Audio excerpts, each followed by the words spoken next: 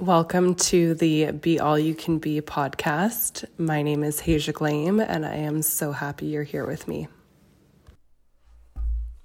If I stay here, where I am, I will continue to be toppled by the waves coming my way. My thoughts as I paddled out to the open ocean. A few sets of knowing where I wanted to be and what felt safe, I braved the wave and came out the other side.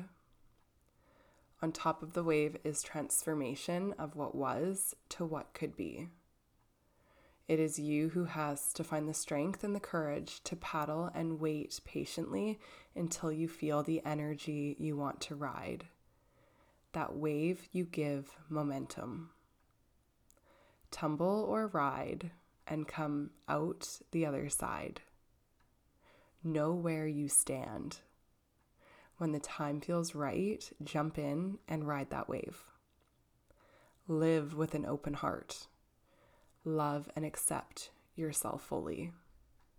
You are a divine being of love. You are a divine being of light. Own it and step in fully. The other side is bright, and it is your birthright. Miracles are waiting for you. Miracles are seen in light. Miracles are natural.